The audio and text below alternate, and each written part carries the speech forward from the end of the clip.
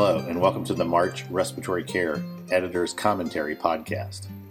March Editor's Choice paper by Bartel and colleagues from Duke evaluate the proper placement of endotracheal tubes in infants weighing less than a kilogram.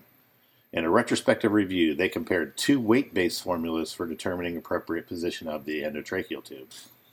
Appropriate endotracheal tube position was defined as the tip of the endotracheal tube below the thoracic inlet and above the carina at approximately the second or third thoracic vertebrae on chest radiograph. Both formulas had relatively low sensitivity for predicting endotracheal tube death. The authors conclude that early chest X-ray for confirmation of the tube placement is essential. Volsko pens an accompanying editorial suggesting potential limitations to this study, owing to the retrospective design, are many. She also argues for a reliable method for confirmation of ET tube placement and a prospective trial to validate that method. Unplanned extubations are a safety issue that can have both positive and negative outcomes. Many studies describe successful unplanned extubation, suggesting perhaps that the patient knows best. Cadella and others describe the use of non-invasive ventilation following unplanned extubation. In a group of 121 subjects experiencing 131 unplanned extubations, they found the use of NIV prolonged reintubation as well as duration of ventilation and ICU length of stay. Rescue NIV was unsuccessful in nearly two-thirds of cases. Nava and colleagues opine that this study confirms two important truths. The first is purposeful extubation at the earliest possible moment should be achieved, and second, that immediate reintubation following unplanned extubation associated with overt respiratory failure should be accomplished. Waiting for the patient to do better results in worse outcomes. Cough augmentation has been a frequent subject of research in the journal in the past year. Del Amo, Castrillo, and others evaluate two methods of cough assist in subjects with neuromuscular disease. Using breath stacking or a pre-programmed increase in tidal volume from a volume ventilator, they found that cough peak flow was highest with the techniques producing the highest inspiratory capacity. They also suggest that monitoring inspired volumes could identify the method to best increase cough peak flow. Toussaint editorializes that these methods are clever and effective. He also points out that these methods avoid the need for an ancillary device for cough assistance, reducing costs and simplifying care. Chen et al. Evaluated the impact of electrical muscle stimulation on muscle function in subjects requiring prolonged mechanical ventilation. While no changes in pulmonary function were identified, they did find increases in muscle strength. Importantly, however, there were no changes in clinical outcomes, such as days on mechanical ventilation. Core and others evaluated post-hospitalization short-term oxygen therapy in subjects at hospital discharge. Using a retrospective audit over a 5-year period, they reviewed patient demographics and comorbidities, results of arterial blood gases, and 6-minute walk tests along with the oxygen prescription. Half of the subjects had chronic lung disease, and a quarter were given oxygen for dyspnea palliation. At a 1-month follow-up, nearly half of the patients no longer met the criteria for home oxygen therapy. Importantly, these are not the same patients who get long-term oxygen therapy based on Medicare guidelines.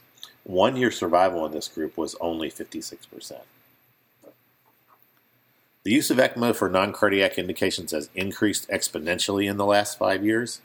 Enso and others evaluated the use of non-cardiac ECMO to determine if there was a seasonal association related to influenza. They reported that non-cardiac and cardiac ECMO use in the United States were significantly associated with influenza incidence. The influenza A H1N1 2009 subtype had the strongest association. CPAP was introduced for neonates in the 1970s with impressive impact on outcomes in neonates. Dasso and co-workers evaluated varying levels of CPAP on muscle function in intubated infants. At 4, 6, and 8 centimeters of CPAP, there were significant differences in ventilation efficiency. However, in this study, 6 centimeters of CPAP improved function over 4 centimeters, but an additional step to 8 provided no benefit. A number of reports demonstrate that patients fail to use MDIs properly. Schmitz et al. Used a survey of pediatric primary care providers' practices to define MDI educational efforts. Only 10% of practices reported having the patient practice inhaler technique at introduction. Time and lack of access to demo MDIs were identified as the primary barriers to instruction. They suggest that repeated MDI practice for motor learning could promote MDI skill mastery.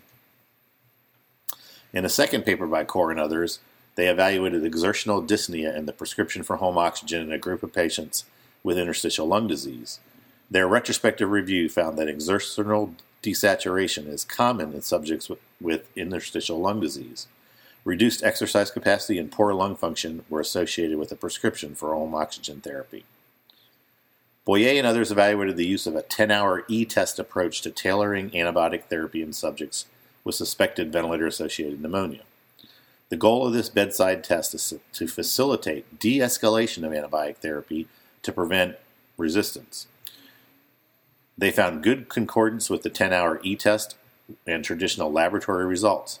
The authors speculate that rapid susceptibility testing might lead to an early adjustment of empirical antimicrobial treatment in suspected VAP. Tuberculosis remains a common disease in certain areas on the globe. The risk of infection spreading to healthcare workers is a concern mitigated by universal precautions. In a study of 274 healthcare workers over 3 years in Taiwan, Tsai and colleagues found a very low rate of worker infection. Respiratory therapists had no higher risk for latent TB infection than other care providers in Taiwan, a country with an intermediate TB incidence. Al-Khatani et al. Evaluated hookah smoking among college students. In a survey of over 300 students, they found that half have tried hookah smoking and that more than half believed that hookah smoking was less dangerous than cigarette smoking. Importantly, knowledge of these risks and health-related attitudes towards water pipe smoking were sorely misinformed. El-Tarari et al. Provide a narrative review on the impact of electronic cigarettes on the lungs, as well as additional organ systems. Lee and colleagues performed a systematic review on the mortality rate of mechanically ventilated patients treated with chlorhexidine mouth care. The results of their analysis do not support the link between chlorhexidine or mortality in mechanically ventilated subjects. This is at odds with previous work. Thank you for listening to the Respiratory Care Podcast.